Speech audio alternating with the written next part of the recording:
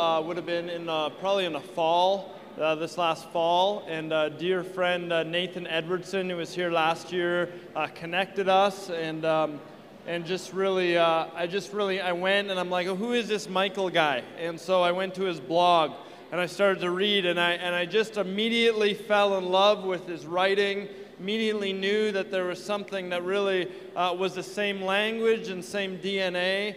And Michael was a pastor for many years in San Francisco, pastored I think for over 30 years, and really did a lot of works in San Francisco, was a district pastor to pastors for many years, and then moved into Redding, and was involved, has an office out of Bethel Church, but also for 4 years was involved with Jesus Culture, and was involved in their cultural project and developing their curriculum. And I've read his book, Revival Culture, and he's got some books at the back that I really encourage you to get. And just love the heart and love what he carries. And so we're really honored. We're really honored to have him. He's been pouring into our team. We're spending some time with him this weekend and just being equipped, and he's asking us good questions. And so I know you're going to enjoy it. So why don't you give a really warm welcome to Michael Brodeur.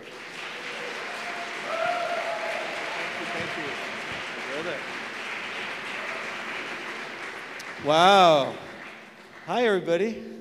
It is so good to be with you. And what a great time of worship. Just feeling the presence of God together. And also, you know, just the word that just kept going through my mind is, behold, how good and how pleasant it is. You guys know that passage, Psalm 133? I'm sure you guys have been over it a lot. But behold, how good and how pleasant it is for brothers and sisters to dwell together in unity. That's one of the things I love about Resurgence, is just the fact that you're all from different churches and you're gathered together under one name, which is the name of Jesus. What a powerful thing, amen? I mean, it's such an awesome thing that you guys get to connect with one another and begin to build that fabric of kingdom culture here in Edmonton. I'm just so impressed with what God's doing and just the different things that I see, you know, as I'm here. Yeah, my name is Michael. I come from a land down under. I think United States is kind of like the basement of Canada, right? Like we're kind of the root cellar, right? We're the I don't know, maybe the tornado refuge underneath. No. But it is kind of an honor to be here in Canada. I've been in Canada actually twice this month. And so I'm, you know, it's odd because I feel like you're so much like me as an American, but then we're different. We're from a different country. So I have to get used to this, you know. But anyway, it's a pleasure to be with you. And let me just tell a little bit about myself. Yeah, I was a pastor in San Francisco for a lot of years. In fact, I grew up in San Francisco. And I was raised by hippie parents in the 70s. You guys remember a thing called the hippie movement, right?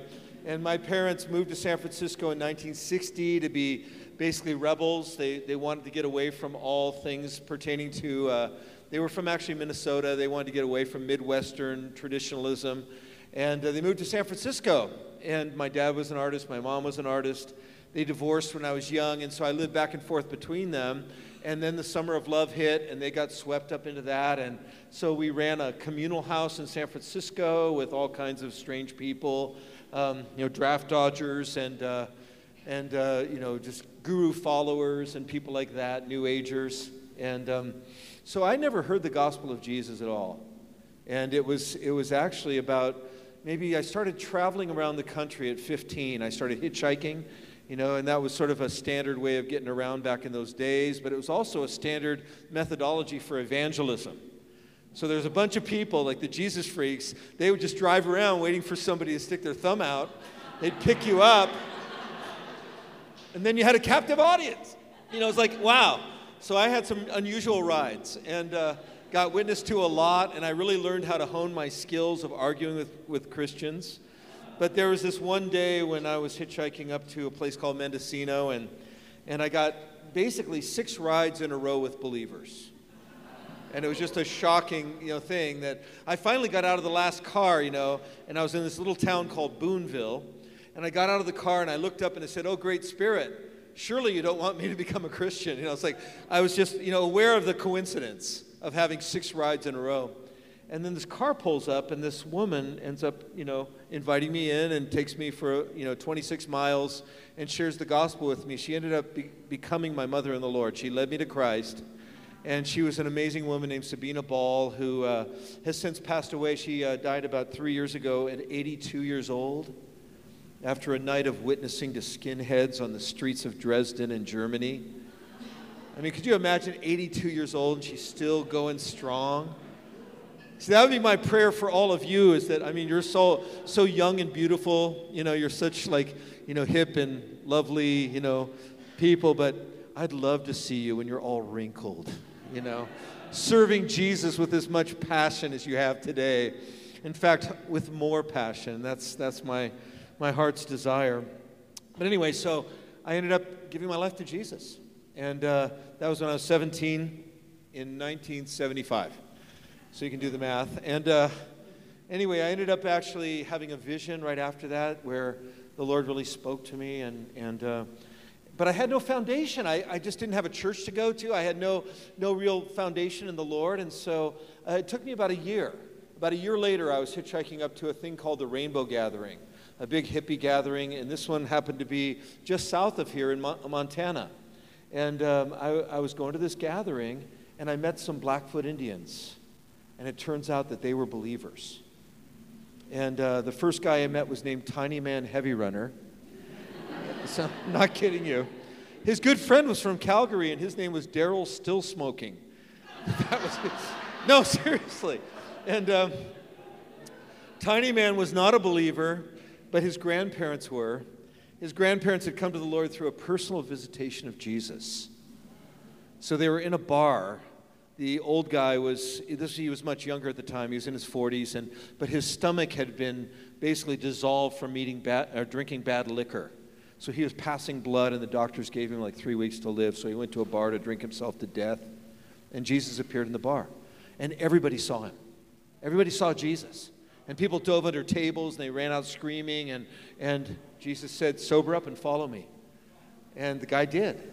And he began a ministry, actually, that went from about Calgary to Great Falls, and just did tremendous. I met hundreds of people that were healed through his ministry, and I got to see miracles as a young hippie kid, because I was just basically, it was just the perfect thing. God arranged a perfect transformational environment for me. Lived with him for about 6 months, and that set me on my course. And that was actually about 40 years ago. And anyway, they sent me out. They said, "You need to get training." So I just said, "Well, where do I go?" And I started investigating things. They didn't have an internet back in those days, so you had to do a lot of other things to try to find out information. Anyway, I found out about a group that was planting a church in San Francisco, and they did on-the-job ministry training. And so I ended up going to their ranch. They had a big ranch in California, and I went through about 6 months of training with them, and then went with this team back to my city, and we started a church in 1977. And that became my training ground. And so that was my initial experience. I got to actually basically do a lot of what Resurgence is doing. I got to gather the church together. That was my biggest passion. In fact, my pastor just said, I'm so burnt out, the guy who was starting the church. He just said, "Just do whatever's in your heart." And I said, "I have a heart for unity. That's my thing, And here I was, like a 22-year-old kid with long hair. And so I started actually going to every single pastor in San Francisco to pull together a big church picnic where we do worship together in the park, Golden Gate Park. And the final guy I went to was named Larry Rosenbaum. And Larry said, "I'll do your picnic with you if you go out on the streets with me the next week." And so that's how we started this thing called SOS, San Francisco. And we mobilized about 10,000 believers over the next 10 years to share their faith in San Francisco. We'd go out and just worship and invite the Holy Spirit into different parts of San Francisco. And we had riots and, beautiful moments of being beat up and held up at gunpoint and things like that. But the neat thing about it is I got to meet my wife. My wife was a YWAMer. She heard about our outreach, and so she came up to San Francisco. And literally, when I saw her, it was just, that was it, So I'm just praying, for Travis. No, some point, no. But seriously, I was actually a bachelor till the rapture. I don't know if you guys ever heard of that club, but that was my club, And but when I met Diane, it's like it all crumbled. It was like, okay. And so we've been married 35 years. We have 7 children that we raised on the mission field of San Francisco, which, by the way, has less Christians per capita than India. And no, seriously, it does. So we had a really good time. I worked with that church for 7 years, and then I met a guy named John Wimber, and we planted a vineyard church that became the largest church that the city had seen in a generation. And I was with them for 15 years and also oversaw all of Northern California with the vineyard. And then we sort of went our own way after a certain period of time, and then met up with the guys from Bethel, and now I've been working with them. And I get to teach in the school, which is very fun. So we left the city in 2010 after 33 years in San Francisco as a minister. And so I've been really, I worked for Jesus Culture for a few years, and now I'm teaching in the school and doing this thing called Pastor's Coach. So I get to travel all around the world working with leaders and pastors and movement leaders to kind of help them just be more effective in terms of what they're doing, just to be a coach and a friend and a support. So I have a good life. It's fun. And I'm so happy to be here. I just love you guys. Seriously, just meeting your team, that, I'm so impressed with the quality of the team that God has raised up over Resurgence, and just the way in which they're bringing the body of Christ together in Edmonton. Just a beautiful, powerful thing. So anyway, it's a joy to be here. I have written a couple books, and I only have like 10 copies apiece. But this one's called Destiny Finder, and it's really a lot of my story, but it's also a tool that we've developed that's online called at destinyfinder.com, where we help you discover your spiritual gifting and your calling and your passion in Christ.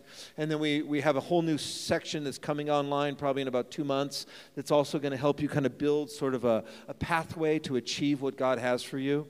And so that's this book is fun. And then right after that, I wrote another book with Banning Leapshire from Jesus Culture, and also Bill Johnson put in a chapter as well, which was a real blessing. And it's really about preparing for the coming harvest. I don't know if you guys have heard the story or the prophecies about a 1 billion soul harvest. You guys heard about that? See, I really believe that we're on the verge of something. I believe that the Lord moves in cycles and waves, and I believe that it's been a while since we've seen a major harvest, but I believe that God's about to do something amazing. And it's phenomenal, because even back to the Azusa revival 110 years ago, there was prophecies at that time that God was going to move in about 100 years, and that there would be 1 billion souls that would come to Christ. And then even throughout the years, the whole centuries since that time, there's been different men and women who have had words of prophecy, and even people that weren't necessarily charismatic, like a guy named Bill Bright. I don't know if you know Campus Crusade for Christ, but Bill's, he wasn't particularly charismatic, but he was a fasting, praying leader, and God spoke to him about this kind of harvest. I believe we're on the verge of it, but I believe we're also tremendously not ready. And so, because if you just do the math, just the basic math, if we're talking about Edmonton, and let's say there's a even million people living here, and think about our share. What would be our share of a 1 billion soul harvest? Have you thought about that? Because 1 billion souls in a planet of 7 billion is roughly 15%. So if we're talking about 150,000 people coming to Christ in Edmonton, there's no need for pastors to compete anymore. There's probably not enough pews and not enough seats and enough buildings to actually care for 150,000 new babies in Christ. And there's certainly not enough ministers to be able to change the dirty diapers on 150,000. Because 150,000 people that come to Christ, guess what? They're actually going to be mostly young, because revival is almost mostly young. It's generally about 75% young. And most of them will be people that have gone through a lot of the stuff that you know about. The immorality, the drugs, the brokenness, the rebellion, they're going to need a lot of care. And I believe that's why Resurgence is existing, is to just really raise up a generation that can really be guides, be coaches, be pastoring. Because ultimately, if you think about it, it's like, how many pastors will it take to pastor 1 billion souls? Okay, if you just do a simple math at a 1 per 100 ratio, which is the average church in the world, it roughly works out to be 10 million new pastors to pastor 1 billion souls. That's pretty awesome. I don't think we can do it, Well, that's the bad news. But the good news is that every one of us is drafted. In other words, everyone, it's all hands on deck, you know. And so if you think about 10 million new leaders, new pastors, that's 1,000 Bible schools turning out 1,000 graduates a year for 10 years. Come on, we got to get ready, you guys. The babies are coming. You know, let's get ready. Let's do something about it. Okay. So anyway, that's so these are available. But anyway, hey, open your Bibles with me. We're going to get into some scripture tonight, and then we're going to, I don't know exactly what we're going to do because I had something entirely different in mind, but I went to that prayer meeting earlier, and God just kind of gave me a 90-degree shift. I got a little whiplash in the spirit because now I want to go in a whole different direction, so we'll see what the Lord does. It was actually somebody started praying this passage. It was, they prayed Ephesians chapter 1, verse 18. I just thought that's what I should talk about tonight. Come on. So, you know, and having been a pastor for a lot of years, you know, one of the differences being an itinerant minister now is that you can basically hone about 7 to 10 messages really nicely. But when you're a pastor, you can't get away with that. You know what I mean? So if you preach the same message over and over again, people are going to leave your church. So I have actually 1,400 like independent recorded messages, having been a pastor in one church for like 25 years. So anyway, my sad story. 7 kids, you guys. We just started empty nesting. I mean, seriously, we just started empty nesting. My wife and I are really enjoying, you know, the liberties that come from not having kids in the house. You know, it's like, it's a revelation, seriously. Can't wait for all of you to get there, you know. Of course, it'll be another 30 years for many of you. Okay, I'm trying to find Ephesians. One of the hardest parts about preaching is trying to turn in your Bible when you're actually talking, you know. It's like, okay, wait a minute, get me there, please. All right. Well, thank you, Jesus. Lord, we thank you so much for your presence. Let's just close our eyes and just take a deep breath of the Lord's presence right now. Let me hear you just breathe in. Inspiration, that's what the word means. Lord, we just receive you right now. We ask, Lord, that you would energize our hearts and our minds, and that you would speak to us from your word, and that you would transform us tonight, Lord, that we would take another step in the transformation process. And I just pray for every single person in this room, Lord, that you would transform us in Jesus' name. Amen. Amen. Well, let me begin with a story. Probably some of you have heard this story. It's a kind of a standard children's story, but it's a story called Stone Soup. How many of you have heard of Stone Soup? Okay. Well, this is my version of it. There's a bunch of, I researched it, and there's a bunch of different versions, but here's mine. Is that there was a war in the land. And there was an invasion of an evil army that had come in to try to take over this nice, peaceful kingdom. And so they mobilized all the young men, and they went out to war, and they fought and pushed back the enemy and actually eradicated the darkness from the land. And so the story takes place right after the victory, right after the surrender of the enemy forces. And these 3 soldiers are walking back to their homeland, you know, where they're from, the city that they're from. And they're walking through a series of villages to get home. And they ran out of food, they're starting to get hungry, and they see this village on the horizon. They walk to the village, they enter the village, and they had just liberated the village. And so they went to the first house and just knocked on the door and said, please, you know, we just fought on your behalf, we just vanquished the enemy, all we want is just a little bit of food, can you please share with us? And the people behind the door didn't even open the door. They just yelled out from behind the door saying, no, we don't have anything to share. We only have enough for our family. Will you please move on? And so they kind of, were saddened by it, but they just said, okay, there's another house. They went to the next house, knocked on the door, the same response. People said, no, we have too many children. We only have enough for ourselves. Please don't bother us anymore. So they went to the next house. the same answer, the next house and the same answer.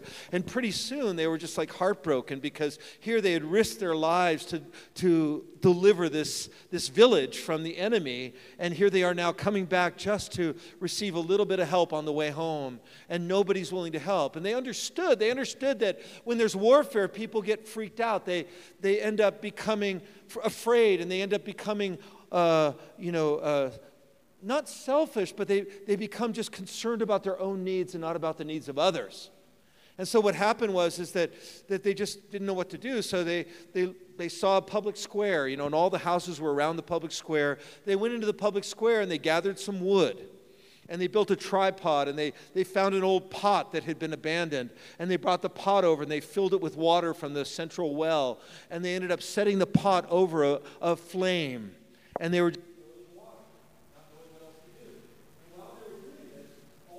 and the different houses began to part, and people were looking out like, what are these guys doing? This is really weird. And then one of them, I'll call him Travis, he ends up going and grabbing a rock, and he washes it off in the well water, and he brings it over and kind of holds it up really high. And it's a stone, and he looks at it, and then he just drops it right in the pot. And then he starts stirring the pot. And pretty soon, the curtain starts to part, a door cracks open, first you see a nose and then a head sticking out.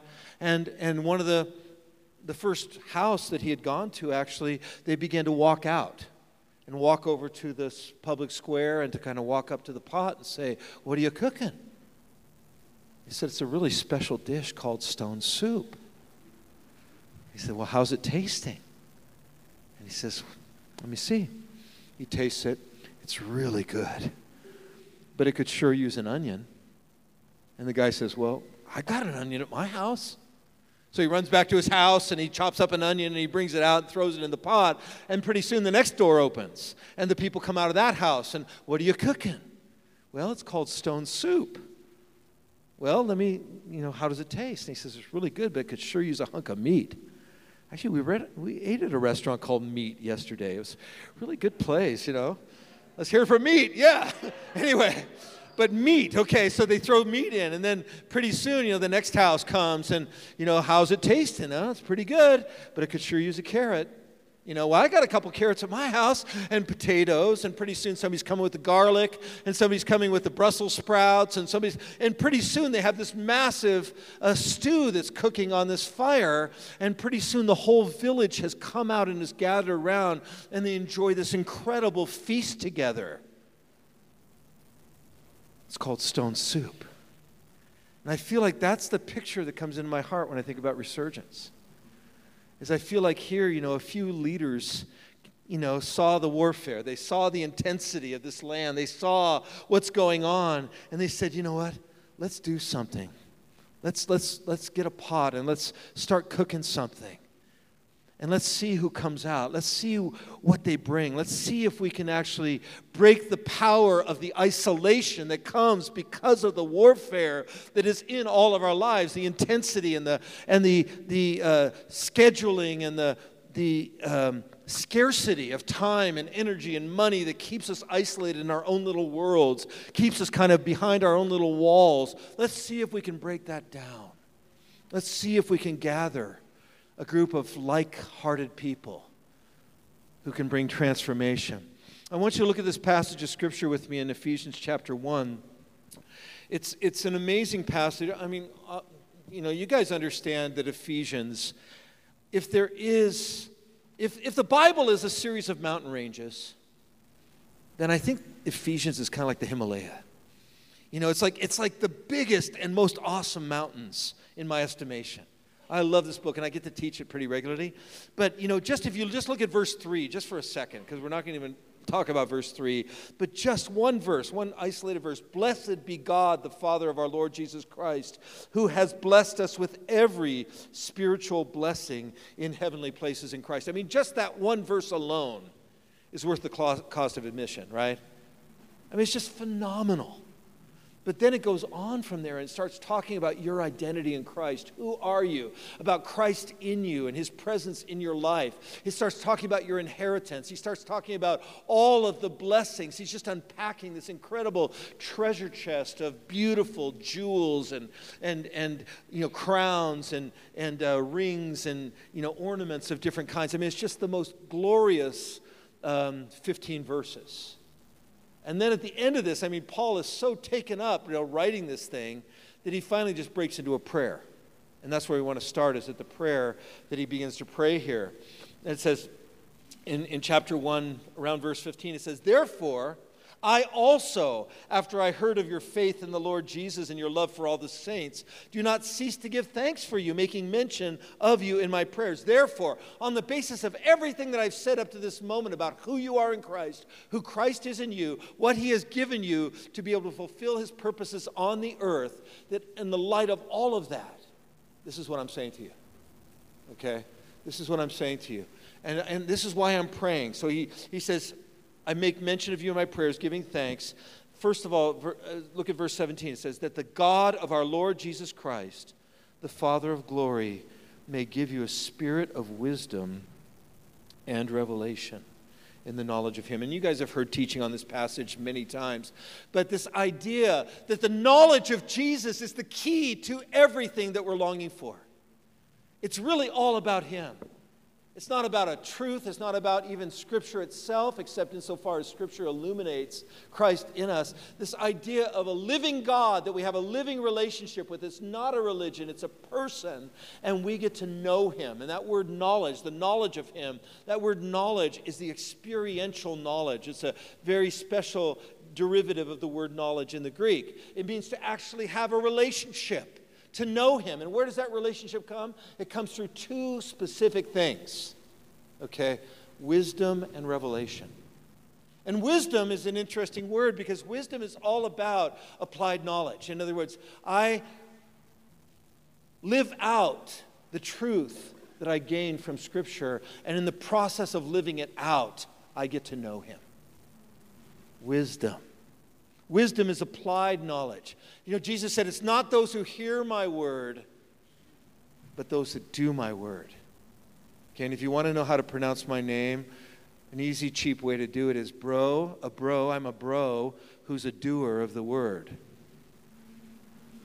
Come on. Give me a break, That's what some of my interns would call a dad joke, okay? So just give me a break there. All right. I'm a bro who's a doer. Now, again, if you're French-Canadian like I am, it's Brodeur, but that's a little different. Anyway, but I'm a bro who's a doer. It's like, Jesus said, the person who hears my word and doesn't do it is like somebody who built their house on the sand. And the rains came and the floods came and it fell over. But the person who does my word, that's the person who has wisdom. But wisdom is not enough. The Word of God is not enough because ultimately we also, in simultaneous portions, we need revelation. We need to actually have the very presence of the living God dwell in me. And that's a little bit, I think, what we're going to talk about tomorrow night. But the idea that Jesus would say to us, "It is to your benefit that I go away." What? I mean, I can't think of a better life to have lived than a life that spent time with Jesus on this planet. But he said, no. There's something better.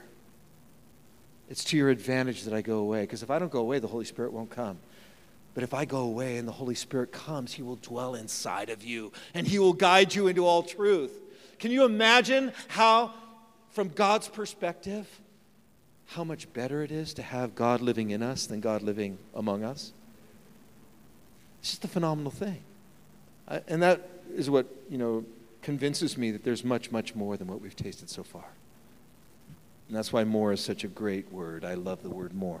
All right, so wisdom and revelation and the knowledge of him, the eyes of your understanding, and this is what was quoted in the prayer meeting today, the eyes of your understanding being enlightened or opened that you may know three specific things.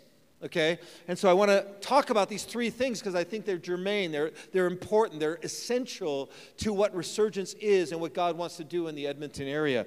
Here's what he says, is that you may know what is the hope of his calling, what are the riches of the glory of his inheritance in the saints, and what is the exceeding greatness of his power towards us who believe, according to the working of his mighty power, verse 20, which he worked in Christ when he raised him from the dead and seated him at his own right hand in the heavenly places, far above all principality, power, might, and dominion, every name that could be named, not only in this age, but also in the age to come. He's put all things under his feet. He's given him to be the head over all things to the church, which is his body, the fullness of him who fills all in all. Now, the Apostle Paul is the master of run-on sentences. I don't know if you guys got that, but there's no punctuation. He just goes on and on. I think he really waxes eloquent and just keeps going. Okay, so that's why we need to kind of break it down a little bit. Okay, there's three things that Paul is praying. There's three things that he wants us to know. The first one is, what is the hope of his calling? The second is, what is the riches of the glory of his inheritance in the saints? And the third one is, what is the greatness of his power towards us who believe? Okay, there's three specific things, and I want to talk about them because they all intertwine. Okay, the first one is, what is the hope of his calling? Okay, now some people would say, well, that's about God's calling, that God has a calling. And actually, I don't think that's the case. I really think it's about our calling, that God himself has called us. Now, when you look into the Greek and you understand the word calling, a calling is an invitation. It's a summons. And when a king summons you, you better go. Okay, you are called. And it's God's calling of you to be with him forever, to walk with him forever. But guess what? The journey to forever doesn't begin the moment you die. It begins the moment you're born again. See, eternal life doesn't start the moment you pass from this life. It started the moment that the very Spirit of God came inside of you and dwelt inside of you. That amazing activity you call being born again, that when God himself takes up residence inside of you, that's when eternal life began. And so the hope of his calling doesn't start in the hereafter, it starts at this moment. And every one of us has a journey. Every one of us has a path. Every one of us has a summons to spend the rest of eternity with him. But it starts right now, and that's what I call your destiny. That's what destiny is all about. It's about doing what God has designed for you to do. It's about Psalm 139. He formed me in the secret places. I'm fearfully and wonderfully made. Marvelous are your works, O God. My soul knows it quite well. When I was wrought in secret, all this euphemism, but basically he's talking about being pregnant.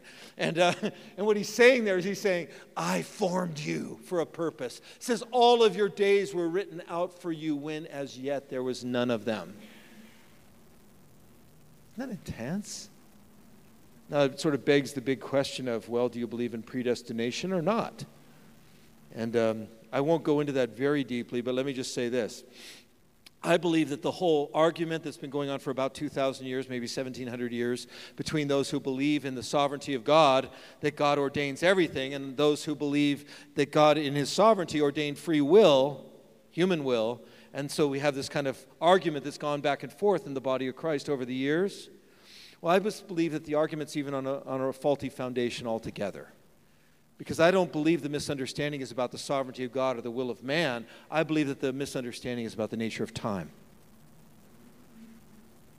Because God doesn't live in time. He lives outside of time.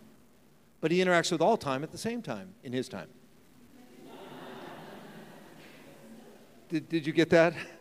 I'm still trying to figure it out. So it's like, if you got it, then explain it to me later. But, okay, so God doesn't live in time. He lives outside of time in a place called what?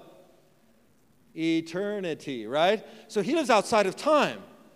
And so he's interacting with all time, because time is a construct. It's a very limited thing. It has a beginning and an end. God exists outside of that beginning and end, so therefore he can interact with every single point of time at the same time from his time.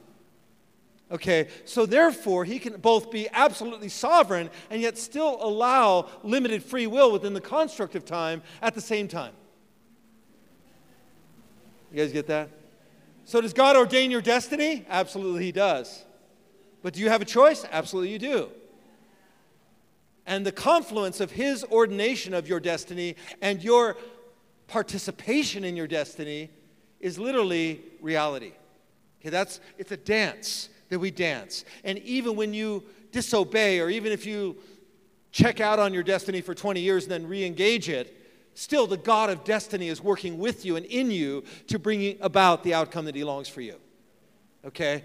So, he works all things together for good to those who love him and are called according to his purpose. Or as it says in Ephesians 1, he works all things after the counsel of his own will. Okay, but here's the deal. I think of it like a keyboard. You know, look at this piano, which was so wonderfully played earlier by our dear sister Karis. And so as you look at it, it's 88 keys, right? And it's basically, we're trapped in time. We're trapped in the chromatic scale. So we're going ba, ba, ba, ba, ba, ba, ba, ba. But God is like a master pianist. But he has 100 fingers on every hand. And he sits down and cracks his fingers, and he can play the low notes and the high notes at the same moment. So he can play the moment of your conception right now. And he can play the moment of that weird feeling you got in your stomach at kindergarten. You know, he can play that right now, but he can also play the song of you 100 years from now, sitting with him forever at the wedding supper of the Lamb. Because he is the God of your life. He's the God of eternity. He's the God that interacts with every single stage of who you are. And he's working all things together. He's writing the music. That's why it says in Ephesians 2:10 that we are his workmanship. We are his poema, his poem. We are his workmanship created in Christ Jesus unto good works, which God ordained beforehand that we would walk in them. That dynamic is who you are. And God is in the process of composing your symphony right now. And he's playing the melody of your life. Okay, so when he says he wants us to know what is the hope of his calling, he's saying, I want you to engage who I've called you to be. I want you to understand that you have a destiny, that you have a purpose, that you have been designed for something very specific. And some of you are onions. And some of you are carrots. I won't point any fingers, but I think there's some carrots in the room. Some of you are garlic, you know, and it's like you only need a certain amount of habanero chili, or, you know, it's like some of you are Brussels sprouts. It's like every one of us is different. Every one of us has different qualities and characteristics, but ultimately, if we're able to understand our calling, we're able to bring our vegetables and throw it in the stone soup, something happens. There's a synergy, there's a dynamic that begins to occur that ultimately produces this thing called fellowship, right? It's this thing called community, all right? And so what happens is as you bring that which you are, the hope of his calling in your life, that you come and you present that to the Lord. You come into the stew of faith. All of a sudden, we're all enriched because you're giving us that unique flavor that is uniquely you. Okay? So that's number one. The hope he wants each of us to know that. Each of us to be certain of what our vegetable is or our hunk of meat is. Okay, but the second thing I want you to look at is that he also wants us to know what is the riches of the glory of his inheritance in the saints. Okay, that's number two. Okay, what does that mean? Because again, these long run-on sentences, I can't figure them out unless you kind of do what you did in grammar school where you had to kind of parse the sentence, right? So the riches of the glory. So we get riches, which we know. Okay, so the glory is very rich. Okay, but the glory is of the inheritance. Okay, so there's an inheritance that each one of us gets, and he talks about that in verses 1 through 15 pretty clearly. Okay, but the thing I want you to notice is where is that inheritance to be held? Where is it sitting? Okay, look at the last prepositional phrase. Where is it? Somebody yell it out. It's in the saints. Okay, what does that mean? That means that every one of us in this room, we have a very rich Father. Every one of us in this room has an inheritance coming to us, but our Father's so wise, and he understands our propensity to isolate ourselves so much that God has actually taken a piece of your inheritance and put it in the person next to you. The riches of the glory of what you deserve from God is not going to come to you directly from God. It's going to come as you begin to dig it out of the heart of the person next to you. Sounds pretty cannibalistic, but it's not. It's actually a really wonderful kind of communion that we get to experience, because ultimately, part of what I need to become fully who I'm called to be is not going to be found in me, and it's not going to be found in him, and it's not going to be found here. It's going to be found in you. And so I need to unify with you. I need to come into your life. I need to have you come into my life. So turn to the person next to you and say, some of my inheritance is inside of you. I want it back right now. Give it up. Cough it up right now. It's like, no, seriously, like that's what we have, is we have this idea, we're here. It's like, I cannot live without you. I cannot, the soup is incomplete unless you bring your onion or you bring your potato. How many potatoes in the room? The couch potatoes. I'm kind of like, there's a certain moments where I just think TV watching is probably like the best life gets. But how do you dig it out of each other?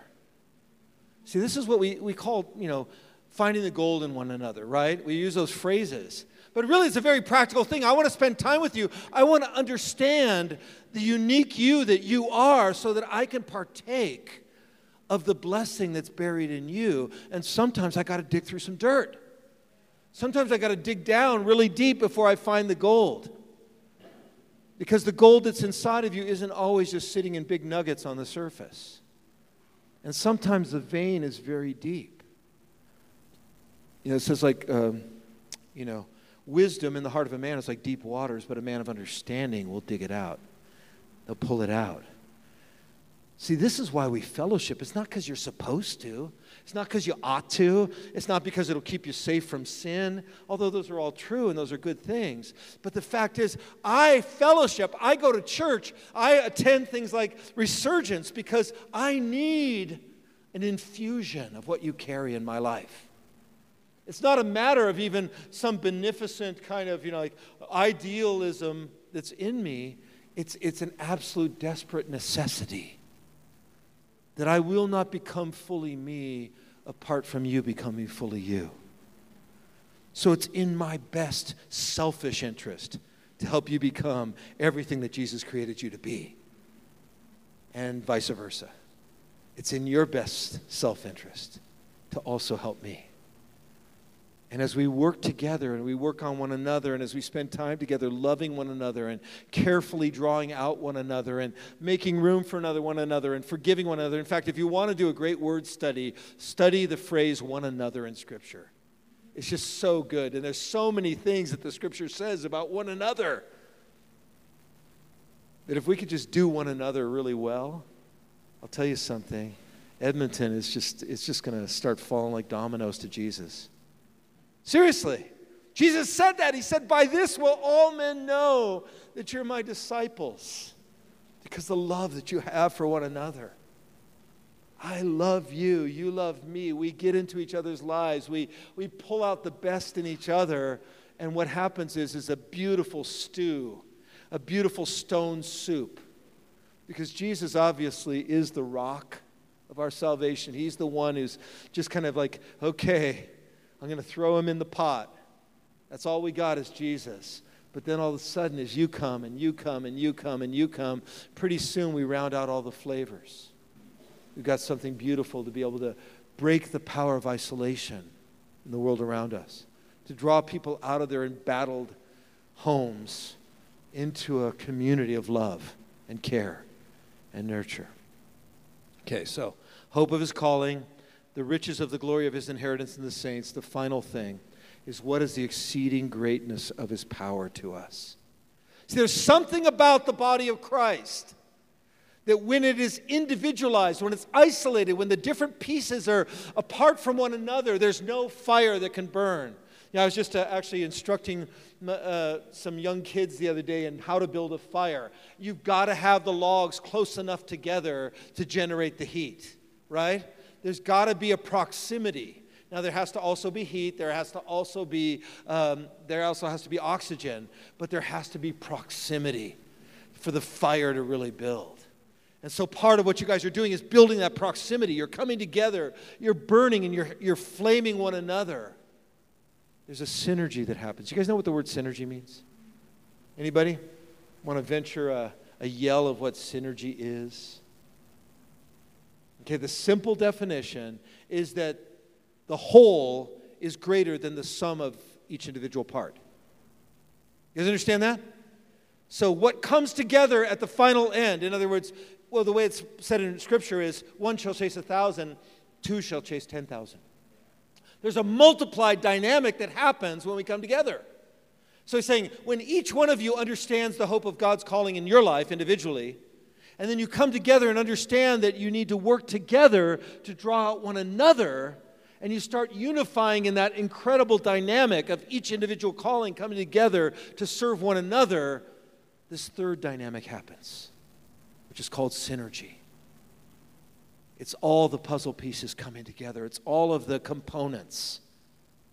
You know, all the components of an iPhone sitting by itself will do nothing, but you put them together. And this has more computer power than the computers that got us to the moon. You guys understand that? That there's a synergy that happens when the pieces come together, and that's what's being described here. Let me read it to you one more time. It says this, whoa, my Bible turned. All right. It says, what is the exceeding greatness of his power towards us who believe, according to the working of his mighty power, which he worked in Christ when he raised him from the dead. In other words, you want to know what it's like when every member in the body of Christ begins to step into their calling together in community? It's basically like the dead body of Jesus coming to life again. That's what it's like. Or it's like Boris Karloff standing over Frankenstein. Just kidding. But you guys know what I'm talking about, right? All these different pieces of the body sewn together, then all of a sudden it's like, fire! You know, and then it's alive! You know, it's like all of a sudden we begin to get up and we don't. Actually, we walk really nicely. We don't walk like Frankenstein, but I think some churches are kind of like Frankenstein, but I can say that because I'm a pastor. You guys can't say that or I'll slap you. You know, it's like none of you can criticize, but anyway. But think about this. Think about the incredible power that's released. You know, I had a friend who was part of a thing called the Latter Rain Revival. It actually happened like right along the Canadian border. I don't know if you guys know that. And mostly in Canada. Okay, but there was an outpouring of the Holy Spirit in 1948. And the Holy Spirit actually spoke at that time and said this was to commemorate the refounding of the nation of Israel, which was interesting. And you know, the latter rain went off in some weird directions, and so I can't endorse many of the things that it became, but there was a season that was so powerful. And this friend told me about it. He said, you know, I was there. And he says, you know what happened? The Holy Spirit fell in that room, and people got touched in such a powerful way that every single person, their gifts were just like right on the shelf. So if you had cancer, you could go to Sister so-and-so, and she'll pray for you, and you'd be healed. Or if you had a problem with smoking or some other addiction, you can go to Brother so-and-so, and he would pray for you, and you'd be instantly set free. In other words, the gifts and the manifestation of God's presence were so amazing, and that's even why they went into a little bit of error, because they just thought, this is it. This is the moment we've all been waiting for, the manifestation of the sons of God. They fell into an error because they didn't understand what the Holy Spirit was doing. For about 2 years, every single person in the congregations knew exactly who Jesus had called them to be. They knew the hope of their calling, and they also knew the riches of the glory of their inheritance in one another. But then he said, actually in about 1950, he said the Holy Spirit just receded a bit. But there was a prophecy that accompanied that recession that said this. It said that this is going to be the norm in the last days. The Lord says, I am poised to visit the earth in the last days in a way that allows every single member of the body of Christ to step into the fullness of who I've designed them to be. Could you imagine that? Could you imagine operating in that level of victory, that level of authority, that level of gifting and purity of heart, that level of love and compassion? Unhindered by all of the junk that seems to so clutter our lives right now? Being fully given? That's what he's describing here. The exceeding greatness of his power towards us who believe. according to the working of his mighty power, which he wrought in Christ when he raised him from the dead and set him at his own right hand, far above all principality and power. What are the principalities over Edmonton? What are the mights and dominions over this place? What is blinding the minds of them that don't believe, lest the light of the glory of the gospel of Jesus should shine into them? What are the hindrances that are presenting themselves in the culture of Edmonton today? Because I'll tell you something, when we discover and fulfill this level of community, it says that we will be like Jesus, who is set high above every principality, every power, every point of warfare, every blinder of the enemy, every difficulty, that we will rise above them all. And that's kind of how he finishes this passage in an amazing way, as he says this. He says, far above all principality, power, might, and dominion, and every name that is named, not only in this age, but also in the age which is to come. And he's put all things under his feet. And he gave him, Jesus, to be the head over all things, to the church, which is his body, the fullness of him who fills all in all. Isn't that awesome? We're the body of Christ. We are the very cells of his body. Each one of us entirely unique. Each one of us our own little particular vegetable, our own little hunk of beef, our own little, it's like each one of us is so uniquely different and yet so absolutely essential to feed a village. Because you know what? Not only in the story did the village get fed, but the village was also healed because of the stew. That isolation, that fear, that sense of self-preservation that dominated the village as a result of the warfare and difficulty was completely broken because they came together and they feasted together. And I believe that's what, at least as I am understanding it, what Resurgence is all about, is creating a feast for the body of Christ, inviting everybody to come. And yet they're also part of the food that's being served as well. You're both the eater and the ate. Did I say that right? I don't know. You're both the partaker and the partaken of, because we need one another. Amen? Amen. So I just am in awe of you, and it's just a joy to be with you. I'm excited about tomorrow night. I believe we're going to step into some Holy Spirit stuff. But right now I just want to do a little bit of ministry, if we can. Okay, so, well, can I just have the worship team come on up, if that's okay? I don't know if you guys are around, but I want you to just close your eyes with me right now. And I want you to just allow the Lord to begin to speak to you about who you are in him.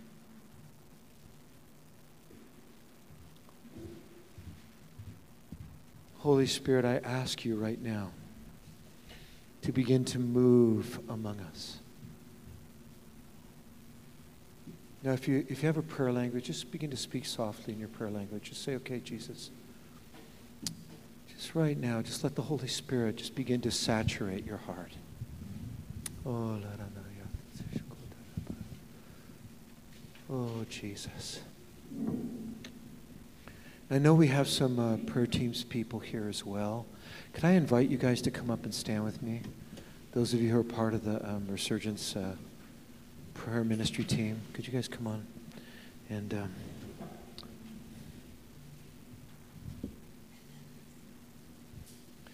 but the first group of people that I really want to pray for right now is I just want to pray for those of you who are feeling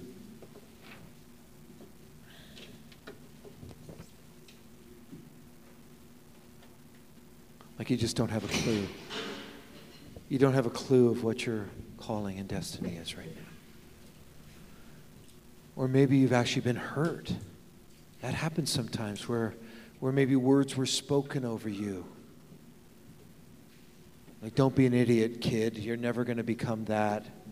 Be realistic. You're never going to be great in those ways. Maybe a teacher said something like that. Maybe even your own parents did. Or maybe you just said it to yourself. Maybe the enemy was speaking to you and just kind of robbed you of your dreams, of the possibilities of who you could become. So even talking about the hope of his calling just doesn't feel very hopeful to you. If that's you, could you just stand to your feet? We want to pray for you. We want to break off every hindrance, every word that's been spoken,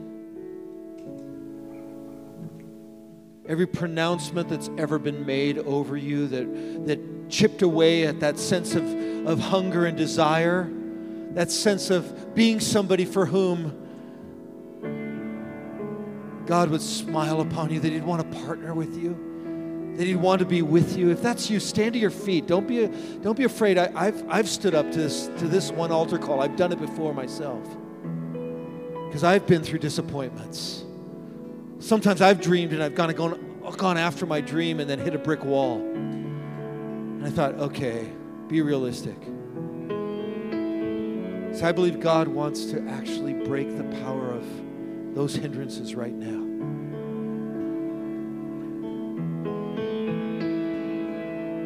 Tonight's the night. Tonight's the night where the prayer of Paul is going to be fulfilled inside of you, if you will.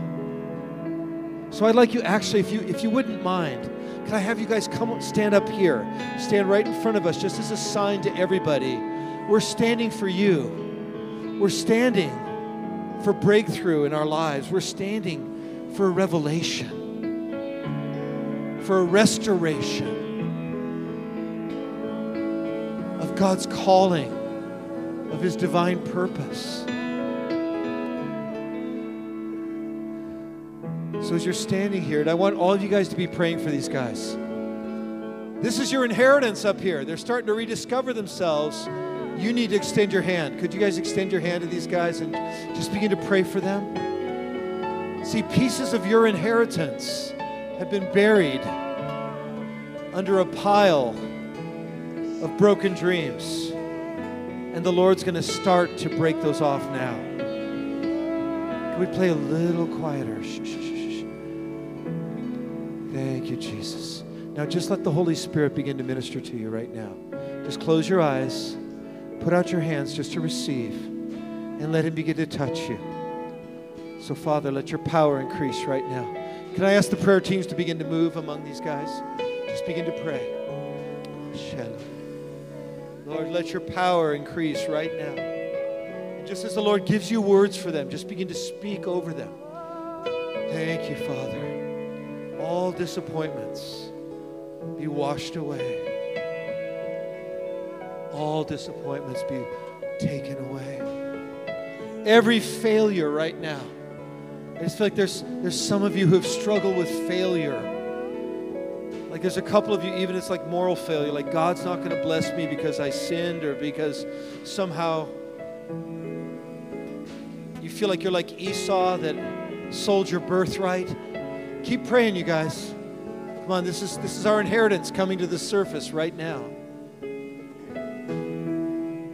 Father, in the name of Jesus, we break every single hindrance. And I just release, in the name of Jesus, the hope of your calling. Right now, Lord, just release hope. In Jesus' name, I release hope right now. I release hope. Lord, that the dreams would just begin to rise. Like, I just see like the Wright brothers with a flying machine. Just beginning to rise again, like a flying machine, just beginning to take wind again. Or like a ship that's about to hoist its sails again. Lord, just release your presence right now. Release more of your presence right now, God. We just ask for more. Ask for more right now, Jesus.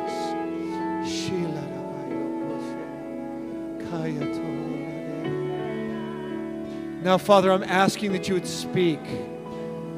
Speak to each heart, Lord. Begin to speak destiny over your daughter. Lord, just begin to release that sense of promise. Release the promise of heaven. Release the promise of heaven. I just break the power of fear in Jesus' name. I break the power of the fear of failure. Just break it off of you right now in Jesus' name. No more fear of failure. No more fear of failure. And I just feel like the Lord is just saying that it's not too late. You say, well, that train has left the station. No, it hasn't. There's another train coming right now. Just release more, Lord. More of your power. More of your presence, Lord.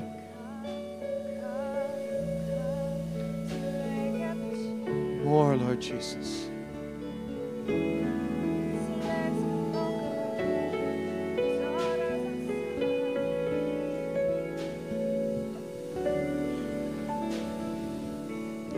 Now, unless you're being prayed for, I'd like you to just look at me for a moment. I just say, we need you. We need you to rise up. We need you to become who God intended you to be. Our blessing depends on you becoming you fully and freely and completely. Our future as a church, the future of Edmonton, the future of the harvest here depends on each of you rising up, each of you becoming. And if you're not sure of what your destiny is, begin to explore. Just begin to turn over stones. Begin to dream. And if you can't come up with one dream, then come up with 100. Seriously. Like, don't let the perfectionistic spirit bind you right now. But we just release freedom. Freedom. Freedom. Release freedom in Jesus' name. Thank you, Lord. Now just speak freedom. Just extend your hands one more time in the audience and just speak freedom over these people. Freedom to dream. Freedom to hope. Freedom to quest. Freedom to release grace and presence and power. And now could I ask all of you in the congregation to stand? Could you guys stand with me? Because I feel like there's some of you that are supposed to come up here and just stand next to these brothers and sisters. Could you do that for me? Could you just come up and stand by their side? We're not going to release you in ministry per se, but we want you to stand with them as a sign of the riches of the glory. We need some people up front as well. Make your way up front. The riches of the glory of His inheritance.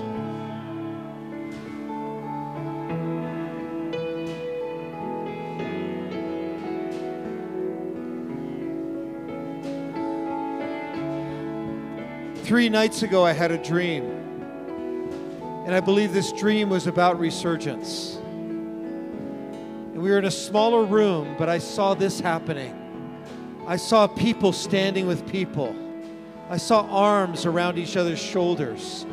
I saw people looking in each other's eyes and declaring blessing over one another. Can you just turn to each other and just say, we need you. I need you in my life. Come on. Just do it. I need you in my life. I need the inheritance that's in you for me. I need God in you to connect with God in me.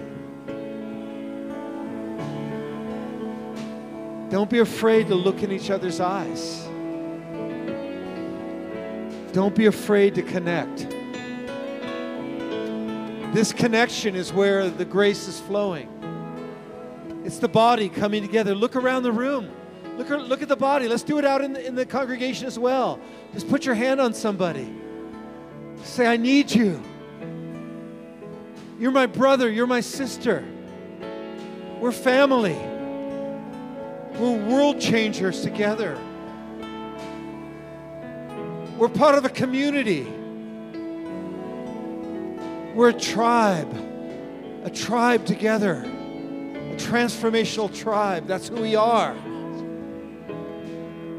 Men and women, sons and daughters, brothers and sisters, connecting with one another.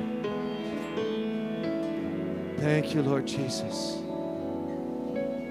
Thank you, Lord Jesus. Thank you, Lord Jesus. No more isolation. No more separation. No more competition. But we just bless you with convergence, with cooperation, with connection, with the release of the wealth of heaven that's buried in each other's hearts. We just release that wealth.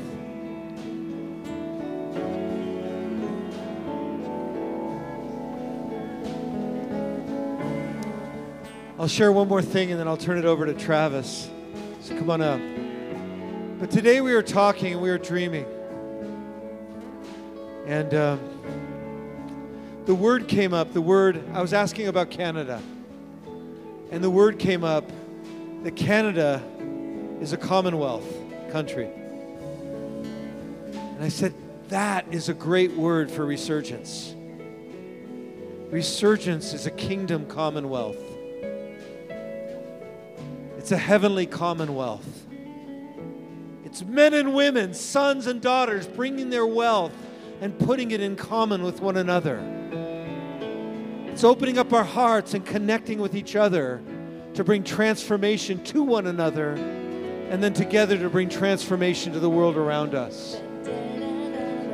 From different churches, different denominations, different backgrounds, different vocations, we come together under one name, the name of Jesus, and for one purpose, to catalyze transformation, revival in our region.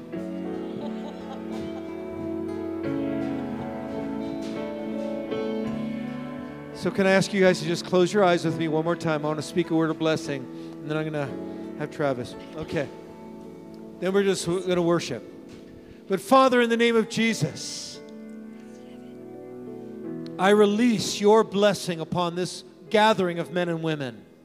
May this be like a massive gold mine. May this be a diamond mine, oh God. May this be a treasure chest filled with the jewels of heaven, oh God. And that every single person in this room would know exactly who they are in you and you are in them. And may we bind our lives together to provide a commonwealth for the city of Edmonton and for the nation of Canada so that this land would be saved. Lord, be with each one of us, Lord, and bring transformation to us and through us. In the name of Jesus, I pray. And everybody said, amen. God bless you. Let's worship Jesus.